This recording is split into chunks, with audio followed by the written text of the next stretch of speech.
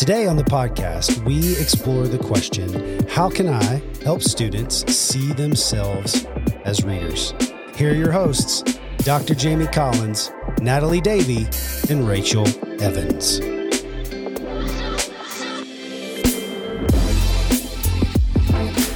All right, welcome back to Teachers Changing Teaching. I'm Jamie Collins. I'm Rachel Evans. And I'm Natalie Davey. And we are so glad you're here. All right, Rachel, we've got a question. This is our question podcast where we are going to listen to a question posed by Rachel, and then we are going to blow it up. Blow it up means we are going to explore the story behind the question, our experiences, our understandings, and the complications, so that when we explore the solutions, we have solutions that are actual solutions to the real problems, not just Band-Aids, right? And not just babysitting moments to try to get through, but really what's the story behind the question so that we can really become effective practitioners in our classrooms. Rachel, what's the question? Okay, the question I'm posing, how can I help students see themselves as readers? Say it again. How can I help students see themselves as readers? How can I help students see themselves as readers? Okay, Natalie, thoughts? So some of the first things that I think of are how we automatically position first in our classrooms the problem of we automatically assume that students have some sort of reading identity rather than even talking about what a reading identity is, or addressing a hatred towards reading rather than even how can I help my students see themselves as readers, but thinking like, what if they don't see themselves as a reader? Yeah. At all. I'm imagining right now a mistake that, well, I don't know if it's a mistake. You guys tell me. When I was teaching originally, sometimes I would give students a reading assignment. Like, I know we hate it. Let's just fight through it. Right? Anybody else do that? Yeah. I don't know if that's right or wrong, because own it. They hate it. Let's be honest. But should I be talking about reading like that in my classroom? I know this is hard. Let's just do it. Let's fight through it like vegetables. Yeah. Right? That's problematic. Go ahead, Natalie. What else were you saying? I also wonder too, when we position students in our classrooms and we have that question, like, how do I help my students see themselves as readers? What type of reader am I talking about? Yeah. Am I talking about a content reader of the work that we're doing in my classroom? Right. Or am I talking about reading as the discipline of reading through a novel? Am I talking about the discipline of reading social media, reading environments, reading people? Yes. What do I mean by reading? Right. Well, I'm sorry. Well, let me add a layer there of just some theoretical components. We have the transactional understanding from Rosenblatt from the 70s, which I know we talked about this in class. We also talked about this recently. But this idea that students do efferent reading for information, and they do aesthetic reading for the experience of the text. And it's almost imagine on one side of a pendulum is the efferent and another side is the aesthetic. And we often don't talk about reading like that. And we don't provide skills and support to students, how to read for content. I am not going to read a manual on how to fix my bike and have an experience of literature. I won't. Now, someone who's a mechanic, someone who's a technical writer, and who really gets a lot out of the text could. So that's where it gets kind of dicey, because the person in the text kind of determines that. But I don't think students are even talked with about those kinds of reading. Like you're saying, I'm assuming that you are going to read this novel and we're just going to love it. Right. Or I'm assuming that you're going to read this test prep excerpt and get what you need to content-wise to answer the multiple choice questions. So I think that within that question, how do I support my students? How do I help them see themselves as readers? What kind of reader are they? Are they reading for content and information, or are they reading for aesthetics and the experience? And I would argue that our standardized testing approach and a lot of our classrooms are content or information, kind of sometimes disguised in a cool activity, but it's still content and information that we really struggle with. The pendulum on the other side of aesthetics. Right. Now, there's a lot of problems. There's been a lot of different research and different thoughts and ideas coming out challenging this, these binaries. but it gives us something to think about as far as aesthetic reading. I know that I only experienced aesthetic reading as a reader when I was in high school, when I was reading not in the classroom. Right.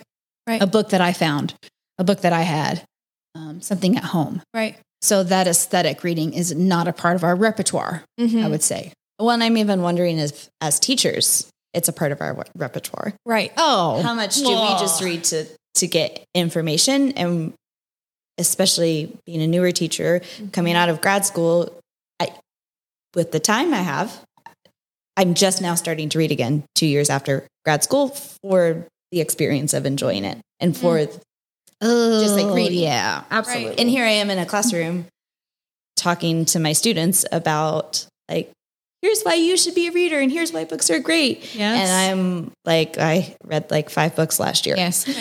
It's hard for me to read, and why? Well, and this is my number one thing that I thought of first when you posed this question is first and foremost, teachers need to see themselves as readers. Right. If we do not see ourselves as readers, we cannot invite students to the club, be the gatekeeper, be the individual, be the person that represents readers and says, come be a part of the world of readers. Right. Yes. Because I think students are sitting in our classrooms who say, I don't have what it takes to be a reader. Right. I don't know what a good reader is. And I don't know what it is. And I know that I'm not it. I don't have the skills. I don't have the ability. This person next to me who carries Harry Potter around through school was born a reader. Right. I was not. And I think that's a really challenging component and a missed opportunity for us as teachers to help them realize that it's not a born with or born not with trait, but it comes from being confident. I'm a confident reader, and I want to invite you into the world of being a reader. And even how we model to our students what it looks like in our own brains to switch from like the efferent to the aesthetic. Like, why am I reading this text and able to just like pick up on the information really quickly and not enjoy the text at all? Right. Because it's not the purpose, because I'm reading it for a test. Because that is a skill.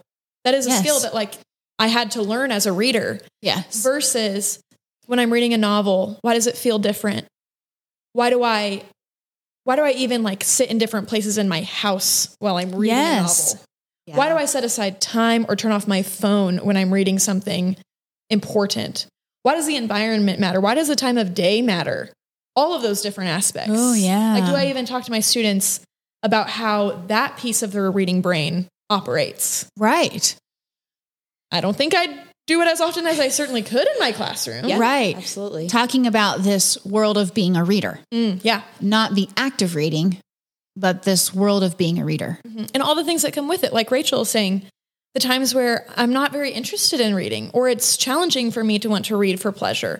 Why do those times come in my life? Or imagine a student. I would be shocked if I heard my English teacher say, sometimes I don't like to read. Oh. Or sometimes I struggle reading. Yeah.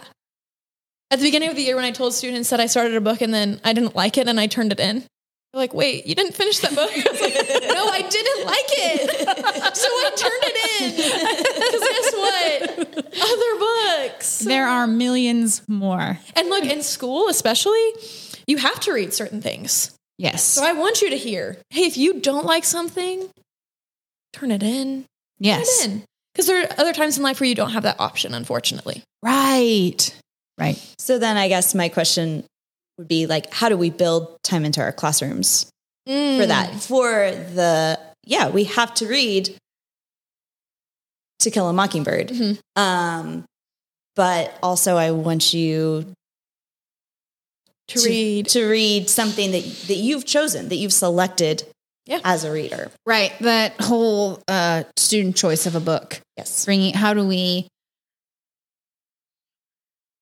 do we support students in reading the text of our classrooms? And then how do we bring in other texts? Students like to text and enjoy the reading of those. And at what level the text in our classroom do we read them for the aesthetic versus the efferent? Well, how do you assess the aesthetic? I mean, just to be, realistic, how did you feel?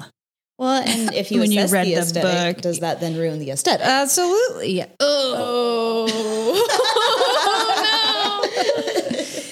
Yeah. Well, and this, take it a step back, shows how we think about reading in the schools. Right. Right. We have privileged a kind of reading. We have defined reading, and we have built assessments and built whole curriculum and whole concepts of learning around this assumed way of reading. And within that too, there are layers of society, class, background. I mean, all the things, socioeconomic background, all of that, which is very problematic. But it's not, I think one of the challenges with this is, how do we come to this question of readers and really speak to students about where they really are? Right. Yeah. How do we find out where they really are? Yeah. That's what I'm thinking about. I know. That was one of the things that I wrote down too, was just like discussions around how, like, just even very basic, but just how they feel towards reading A book. Yeah. How do you feel about the time that it takes to read? Right. When you first hear that you're going to read a book in class, what do you feel? I mean, yeah. Well, and then the whole process of fighting for space in our curriculum. I think this kind of goes back to what you were talking about, Rachel, fighting for space in our curriculum or in our days to allow students to choose their own text and bring them in and read them. And what do we do with them? And then how do we establish, okay, we're reading To Kill a Mockingbird. How much time do I spend on trying to help you develop an aesthetic experience with To Kill a Mockingbird? Yep. And how much I'm like, no, you just need to know the progression of the plot. right. Because that's the standard. Right. We have to know plot. Right. I feel like too, it's been like, I go off of experience with teachers who modeled those two worlds really well of modeling like this genuine joy and excitement towards reading. Yeah. And then at the same time, also being able to say, now this is what is happening in the story, or like, this is what's going on in the plot, or this is how this character is developing. Oh, Jamie is thinking things. Well, keep going. Oh, I don't know.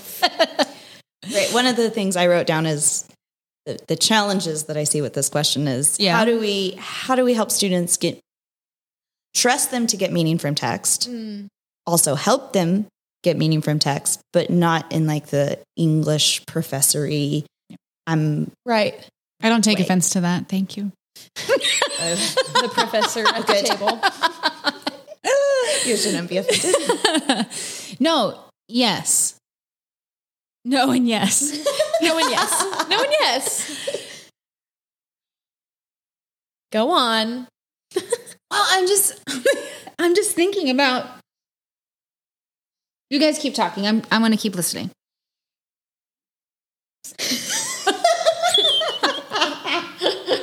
I'm doing the motion. But really, what are we at on time? 13 minutes. 13 minutes. Yeah. Okay. So we need to do like maybe another minute or two. Okay. We're all done. Okay. Beautiful. I feel like you have things swirling. I do. I have a lot of things swirling. The problem is they're so, like they're half thoughts and they're not quite formulated and I don't even know quite what they are, but I'm feeling this frustration of what we've turned reading into. Yeah. In our classrooms. Right. Yeah. Me too now. All of a sudden, yes, it's me like too. all come crashing down. Like this, like, did people just like read stuff before we had school? Right. And read stuff in humanities course? Like, did they just... What did they do? Well, or and before... Did they actually have time was there room to say, I don't actually understand that. And I may not for a little bit. Yeah. I'm going to sit in that space. Yes. And then revisit. Yes. Versus like, I have to know right now on this worksheet. Right. What I think. Well, instead of surveying schools and the kind of reading that we're doing and creating an assessment was made and we're having to format how we're teaching students to read so that they can do well in the standardized test. And that's also challenging because reading is turned into a chore instead of this creative, intellectual, critical experience, which is what it is in that's completely my perspective. Reading, I mean, people read and it changes them. Yes. We write things and people read them and the world changes. It has an effect on the world. Right? It has an effect. And I just don't think that we think about and see reading like that in the classroom. Right. No matter what content you're in. You teach this story to teach the standards. Yes. Right. We're going to read this, not this transformative third space of being inside someone else's experience. And we're able to be changed from because of it. Yeah. It's, fill out this little worksheet so you can be ready to take utilitarian. Test. It's utilitarian. Oh no. Yay. Well, but so to circle back to the question. Yes. Good. You didn't ask, how do we get students to read? That's true. You asked, how do we get students to see themselves as readers? And we can do something about that. Certainly. Right? Yeah. We can do something about empowering students to take on that persona in our classroom. Can't we? Yes. That sounds great. It does I believe. That does sound great. Yes, we do have agency there. Despite all of the muddled things. Right. There are these different components and there are these constant swirling questions, but those questions are what make us and cause us to be intentional, empathic, effective, critical teachers, which is what they need in order to become readers and to see themselves as readers. Right. So stay tuned for our answers. We hope you've enjoyed this episode of Teachers Changing Teaching. When you discuss reading, are you considering it as only words printed on a page? How can you help foster the growth of reading identities in your classroom? We hope you have a great week, and we're in this with you.